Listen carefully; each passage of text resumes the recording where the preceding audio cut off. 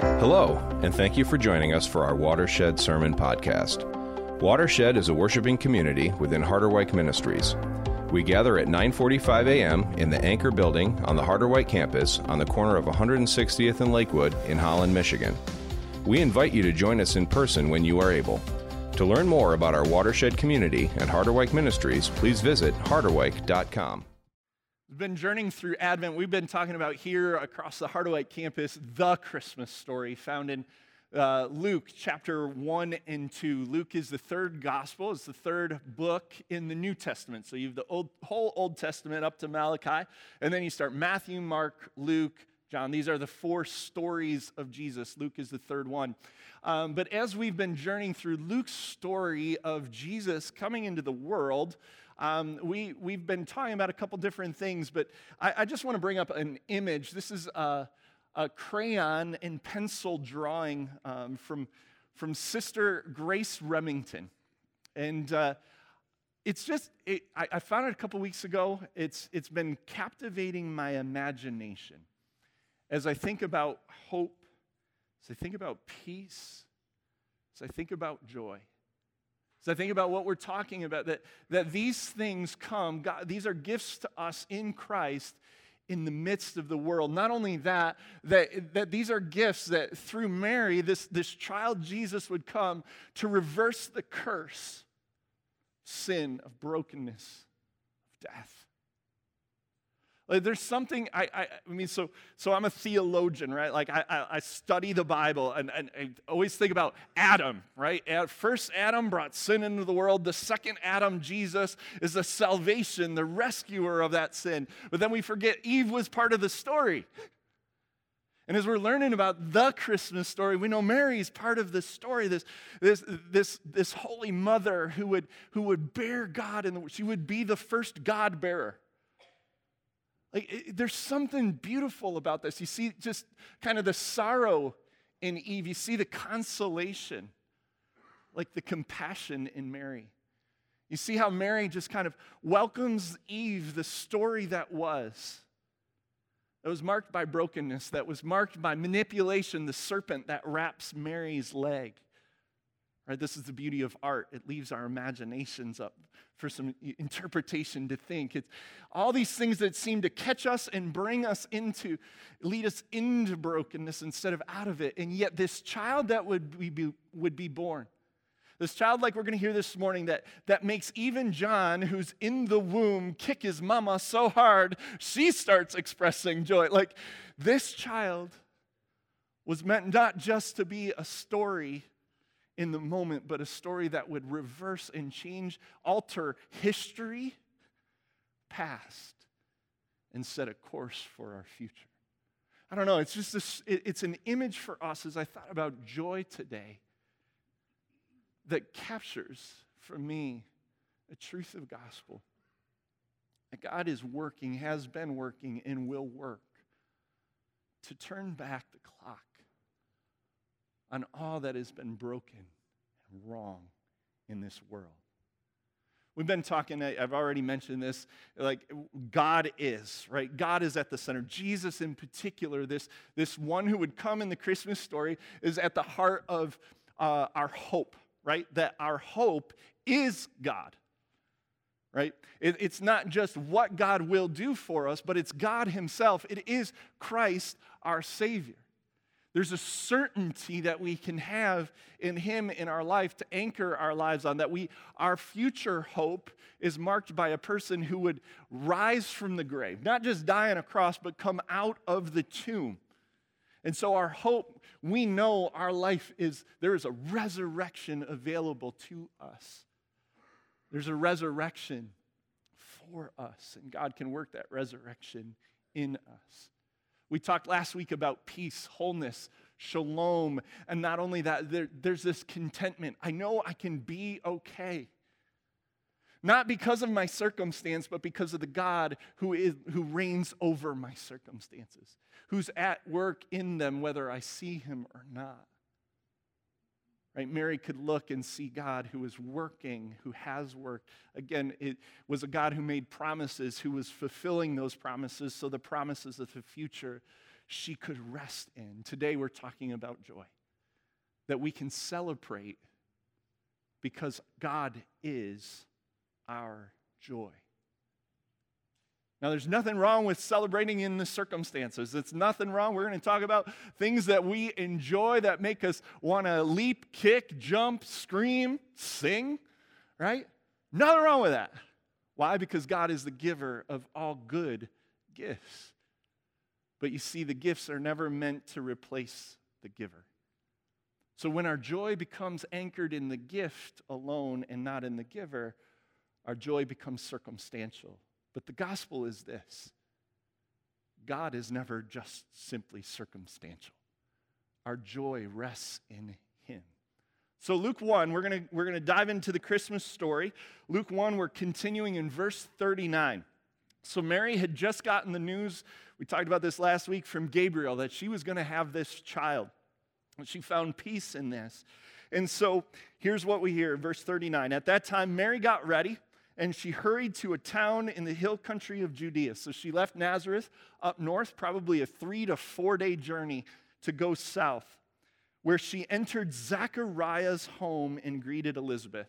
So if we go back to the first week of our Advent, we celebrated, we heard about Zachariah and Elizabeth. So she went to go see these cousins of hers. So when Elizabeth heard Mary's greeting, the baby leapt in her womb. And Elizabeth was filled with the Holy Spirit. In a loud voice, she exclaimed, "Blessed are you among women, and blessed is the child that you will bear. But why am I so favored that the mother of my Lord should come to me?" Mary hasn't said a word, but just Mary walking through the door, Elizabeth already knows, because John is doing his job in the womb of paving the way for the Savior. Right? The Holy Spirit comes on her. She's like, man, why am I so favored that this mother, right, of the promised one, the Savior of the world, would come to me? As soon as the sound of your greeting reached my ears, the baby in my womb leaped for joy. Blessed is she who has believed the Lord would fulfill his promises to her. Right? Joy is celebration. Right? Joy is something that makes us laugh, something that makes us dance. It's something that makes us shout, right? How about this? Santa's coming! Okay, better turn it down. I know him, woo. Right? Or Buddy would say the best way to spread Christmas cheer is singing loud for all to hear. I won't start singing.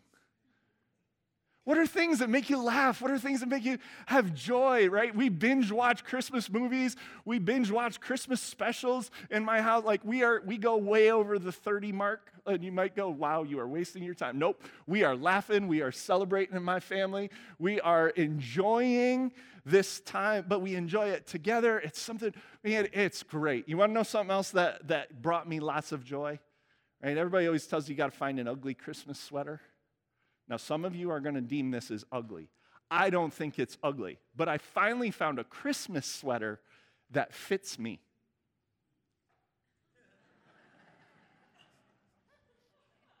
Made me want to kick something. I was so happy. I love National Lampoon's Christmas Vacation, okay? Christmas Eve morning, what's Clark come down? Yeah, my Black Hawks. Yeah, we stink. But we got Connor Bedard. So anyways, I digress. Right? What fills you with joy? These circumstantial joys, these gifts in our life are things, I think sometimes this happens in the church. We poo-poo on those things. Yes, I just said that. Right? We diminish them. We look at the gifts and we go, oh no, real joy is not those things, right? Like, no, it's no, you're going to, real joy and happiness comes through gifts that God has given you throughout your life. Think back at things that have made you laugh and dance. Cry because you were so lost in this amazing, think about the things today that excite you, make you want to jump. But you see the good news that's behind that, like I said earlier. It's not simply, though, the gift, it's the giver. Those gifts are always intended to point us to the giver. And he goes, if you want joy, you want something that'll really make you kick, that'll really make you erupt, it's me. Because there's a story that can sustain you. There's a story big enough to hold you. There's a God who can fill you. Let's continue in the story, because now Mary just goes off. I love it.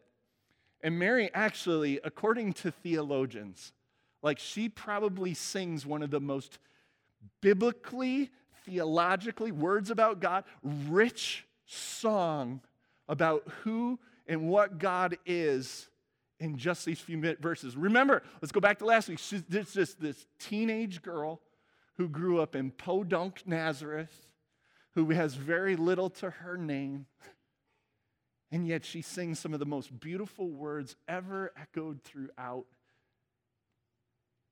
the human story. She says this, Mary said, my soul glorifies the Lord. My spirit rejoices in God my Savior. She is erupting, right? Our words just can't quite capture the jubilation and joy she seeks to express. Why? For he has been mindful of the humble state of his servant, me. From now on, all generations are going to call me blessed. Not because I'm something special, but because God is doing something special through me. For the Mighty One has done great things for me. Holy is his name. If you go back to this summer, we did a whole sermon series on the Lord's Prayer. And we know that holy means God's name. There's no one like him. There's no one that can compare. Holy is this God. His mercy, his compassion would be another word for it, extends to those who fear him from generation to generation. He's performed mighty deeds with his arm. He has scattered those who are proud in their inmost thoughts. He's brought down rulers from their thrones, but he's lifted the humble. He's filled the hungry with good things, but he sent the rich away empty. Anytime we read this, I want you to be mindful that it's not that God's against the rich, it's against those who have been given much and who've done little with it. Right? It's an irresponsibility when God says he sent the rich away, those who squandered. Right? So he's helped his servant Israel, his people, remembering to be merciful. She goes all the way back to Father Abraham, and his descendants forever. This is what God has done, just as he promised. And then Mary stayed with Elizabeth about 3 months and returned home.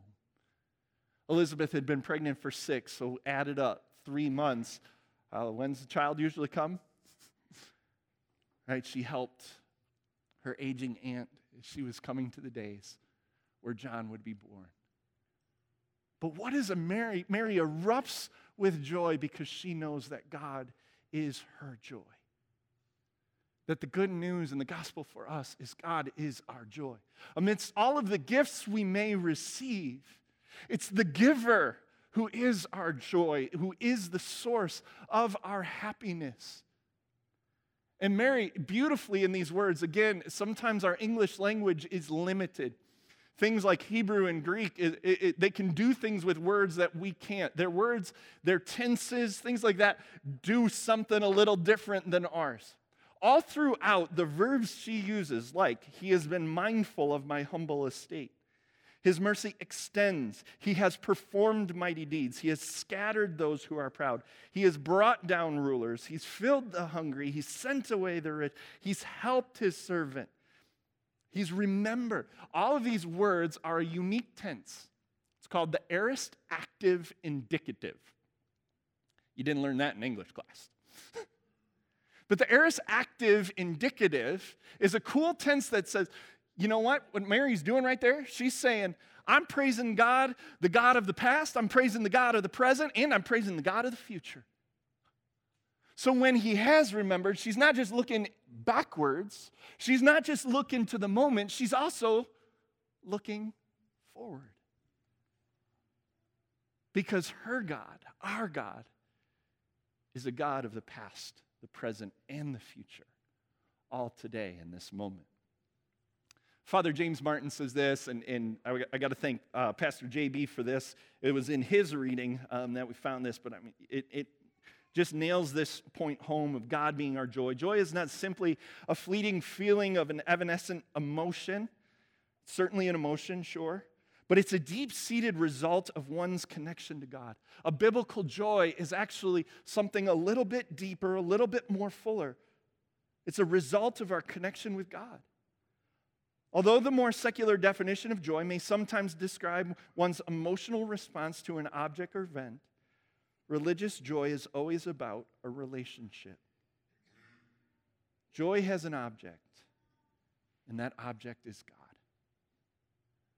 Folks, if we want to drink from the well of joy in our lives, you want to know where to look? Look to the manger.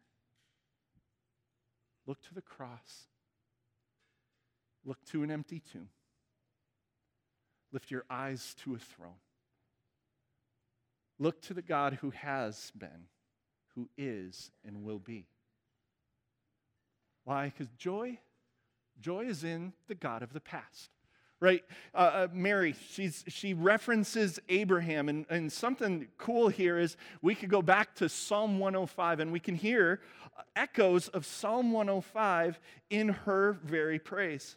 Let's hear Psalm 105, verse 42 and following. For he remembered his holy promise given to his servant Abraham. He brought out his people with rejoicing, his chosen ones with shouts of joy. He gave them the lands of nations, and they fell heir to what others had toiled for, that they might keep his precepts and observe his laws. Praise the Lord. Mary, in looking backwards, much like the psalmist looks backwards, reminds us that the God who is our joy is a God who has done great things. If you're struggling today to find some joy, I want to invite you to look backwards. Look at the good things that God has done. Look at the things that have made you laugh so hard you've cried. Look at the things that may cause you to have tears in this moment because they are no more, but because they were so holy before. It doesn't mean, because I want you to hear this all throughout our conversation on joy this morning, the Bible is honest about joy.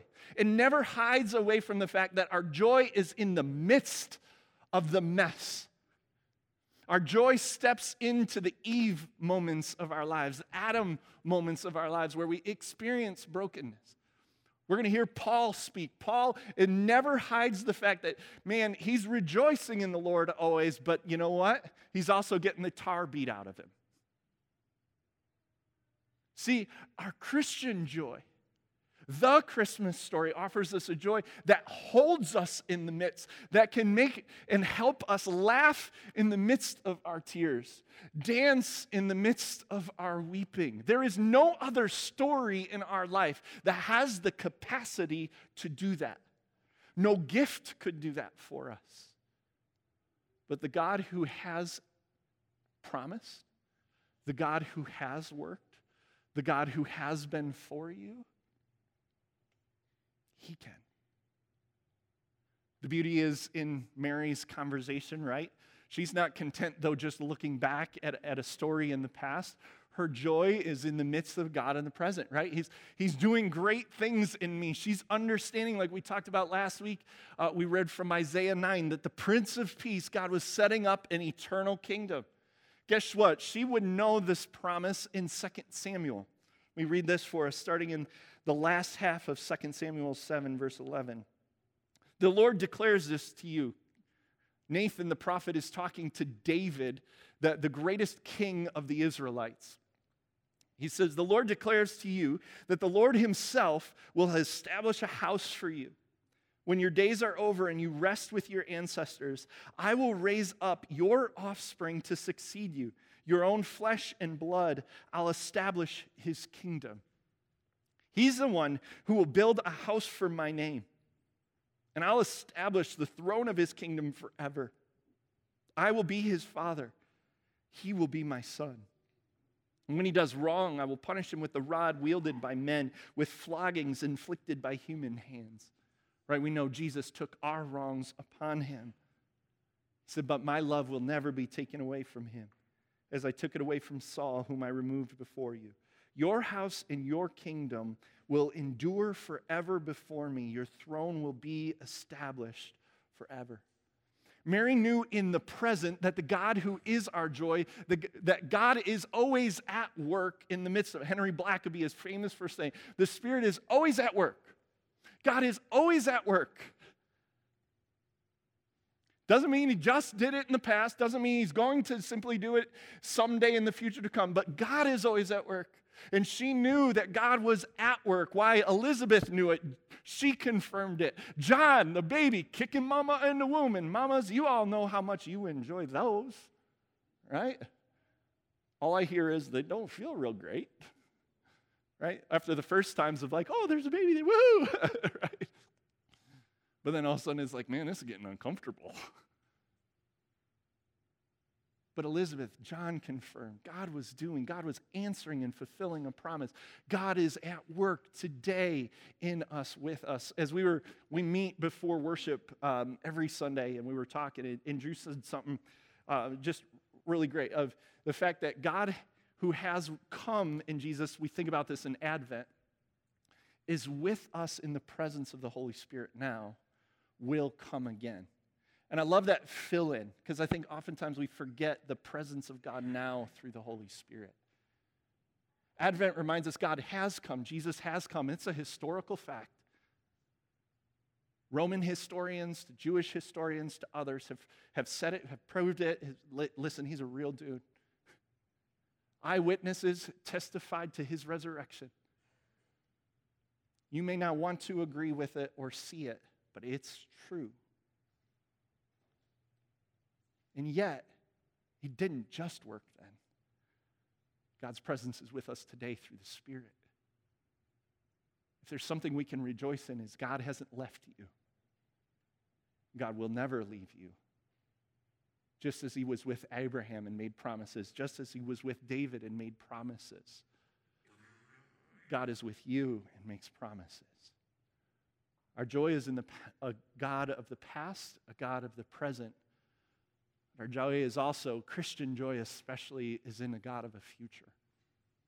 A God in the future that takes that story of, that picture of Mary and Eve. It says, I'm making all things new. Right? God promised this in Daniel. In Daniel chapter 2, Daniel had a vision as the people were in Babylon in exile. Remember, joy comes in the midst. The Bible doesn't hide the in the midst. We are not a happy, happy, joy, yay, yay, yay, nothing's ever wrong, people. If you do that, man, all people see is fake people. The beauty of Jesus is we don't have to be fake. We don't have to hide our tears. We don't have to hide the things that have exiled us and pushed us away. And yet God doesn't leave us in those moments. He gives Daniel a vision of a kingdom that will come. Not only that was being inaugurated in Jesus, but will come when he returns. Just in Daniel 2 is this whole vision. It's longer. Feel free to go there and read it. But in the time of those kings, the God of heaven will set up a kingdom that will never be destroyed. I don't know about you, but that can spark some joy. There's going to be a kingdom that can never be destroyed. Nor will it be left to another people. We're not going to be on the outside looking in. It will crush all those kingdoms and bring them to an end. All of those kingdoms that have brought in oppression and brokenness. But it itself will endure forever. He goes, and this is the meaning of this vision of the rock. Right? Jesus is the rock for us. It's a solid foundation. This is the meaning of the vision of the rock cut out of the mountain, but not by human hands. Right? A rock that broke the iron, the bronze, the clay, the silver, and the gold to pieces. This vision for Daniel, he's like, okay, so this must mean God's going to wipe out Babylon. In the moment, he didn't understand what will come, but he just knew, okay, God's going to be doing something. I know Babylon's not going to rule the world forever. And then he knew there's some other kingdoms. And what we would find out through history is that then the Persian kingdom would come. And guess what? The Persian kingdom would be knocked out. And then after the Persian kingdom, there would be this Greco kingdom. The kingdom of Greece. There's probably better English. Right? And what would happen to Greece? Rome would overthrow it. And then all of a sudden, Rome would be the kingdom. And what's the kingdom? Who's the Lord when Jesus comes in? Caesar. And yet one who would come, not a rock formed by human hands, but one who would be born of a virgin by the Holy Spirit. God would establish a kingdom that is forever. And what do we see in the life of Jesus? Jesus starting to show us what a kingdom of reversals looks like. A kingdom where he lifts the humble, where those who need to be fed are filled, where those who have been dealt the wrong hand will find that there's another hand full of life. A kingdom that is filled with hope and certainty. It's unshakable. A kingdom that actually fills and gives us wholeness and contentment amidst the things that can be taken away. A kingdom that can bring joy. The Apostle John, a follower of Jesus, he's often called the beloved of Jesus, was sitting on an island after Rome tried to basically burn him to death with tar. Found that they couldn't kill him. He ends up on an island in prison. The book of Revelation is a vision to not only give John hope, but to give hope to a persecuted church, a church that's enduring Rome and its forces. But listen to what happens in Revelation 19, a God of the future, a God who sets up an eternal kingdom. John would look in and hear this in Revelation 19, verses 5 through 9. Then a voice came from the throne saying, "Praise our God, all you his servants, you who fear him, both great and small." And then I heard what sounded like a great multitude, like the roar of rushing water, like loud peals of thunder shouting, "Hallelujah, praise the Lord," is what hallelujah means. Hallelujah, for the Lord God Almighty reigns. Let us rejoice and be glad and give him the glory. Why? For the wedding of the Lamb has come, and his bride has made herself ready. Fine linen, bright and clean, was given her to wear. Fine linen stands for, this is great, in a vision they even flush out what some things mean, right? Fine linen stands for the righteous acts of God's holy people, which guess what? What are our righteous acts? Not only the good things we've done, but ultimately Christ's righteousness for us. That his covering for us welcomes us to the wedding of the Lamb. And then an angel said to me, he said, write this. Write this. Blessed are those who are invited to the wedding supper of the Lamb. And he added, these are the true words of God. The next time he would say these are the true words of God would be in Revelation 21 when he says, behold, I am making all things new. I'm going to wipe every tear from your eye. Sorrow, brokenness, sin, that's going to be pushed on the outside. And you will finally and fully experience, joy that we've been able to taste and see, right? That God is good, but a joy that we've been looking forward to and holding on to. Christian joy isn't just anchored in a God who has done great things. Isn't it just anchored in the moment, but is anchored in a certainty, a sure and certain hope of a peace and a wholeness, a shalom that will come. Our joy is anchored in a truth that all who have come before us have been resurrected in Jesus Christ, and that same truth is for us as well.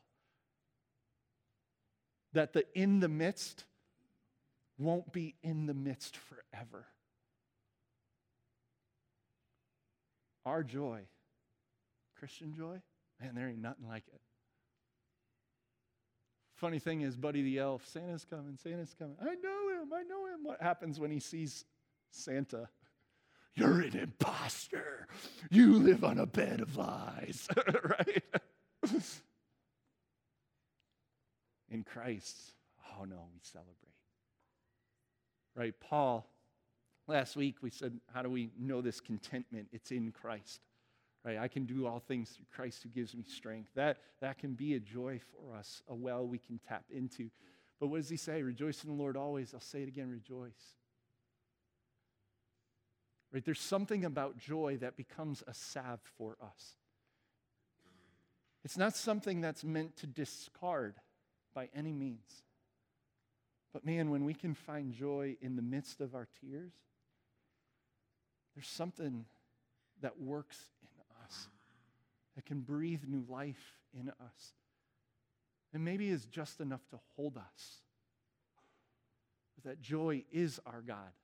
This is part of why Paul will say this. He says, finally, brothers, right? Brothers, sisters, whatever is true, whatever is noble, whatever is right, whatever is pure, whatever is lovely, whatever is admirable, if anything is excellent or praiseworthy, think about such things.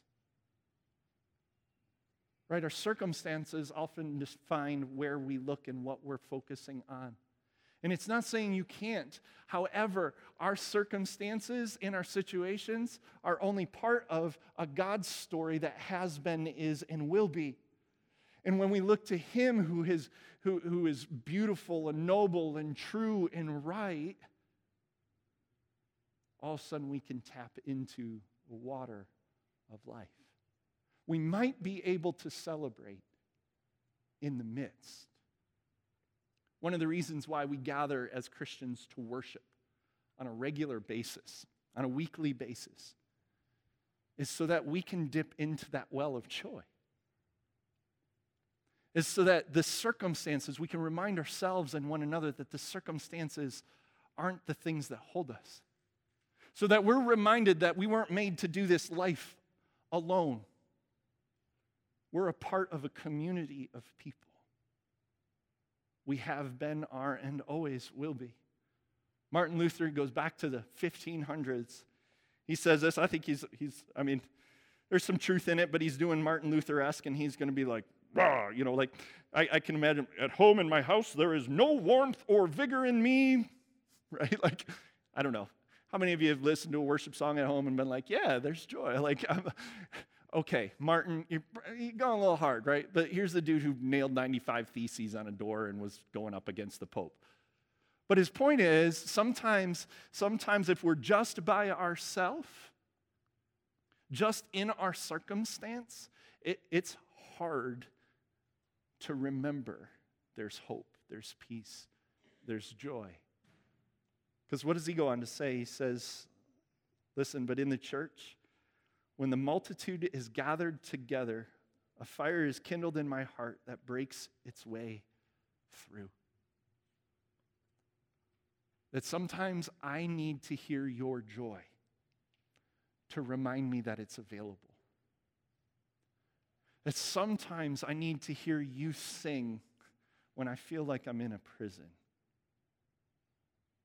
Tell me John didn't need to hear that and see that. That sometimes I need affirmation. I need Elizabeth and John to remind me that God is at work doing something special beyond what I can imagine. That sometimes I need to hear that there's a hope and be reminded that my joy isn't merely now. My joy has roots deep into the past. And my joy echoes and goes into eternity.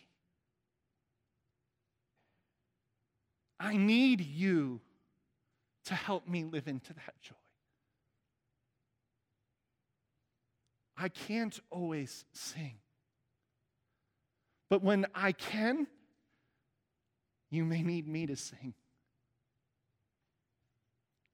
When I laugh, you may be needing to be you may need to remember that it's okay to laugh. That those little nuggets that spark and kindle the fire, those are okay too. The Christian joy is so much more than the circumstance. Because the Christian joy is God, is Christ.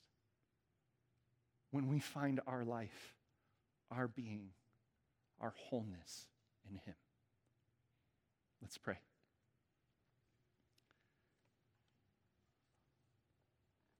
God, joy, happiness, it's part of the way you created the world. When everything is right, we can smile, we can laugh. We can be filled with a feeling that encompasses us, that sometimes takes us over. And Lord, you bless us with those things throughout our lives, through people, through experiences, through gifts, things we looked forward to and anticipated, through even momentary Blackhawks Griswold jerseys. But you do all that to remind us, God, that you are a God who is present with us, and you never leave us. And all we got to look back is Jesus has come, and that you have promised to give us your Spirit. Your Spirit dwells within us, so we can have some joy in the midst of our life, knowing that you're not leaving us, you're not forsaking us, you're not turning your back on us. Even though we can't make sense of everything that's going on, we can trust you. You are, and you can. Lord, it's in the moments today that I ask for joy to fill us. Because our joy is also in the future. Our joy is in that day when all things are made right. Lord, it's awesome to see glimpses of that in our life today. Things being made new. But Lord, our eternal joy is knowing that you're going to return. That the God who has come, and it took hundreds upon hundreds of years for you to do that, but you came. You fulfilled your promise. Lord, you didn't just leave us with your Spirit, your presence, but you said, I'm coming again.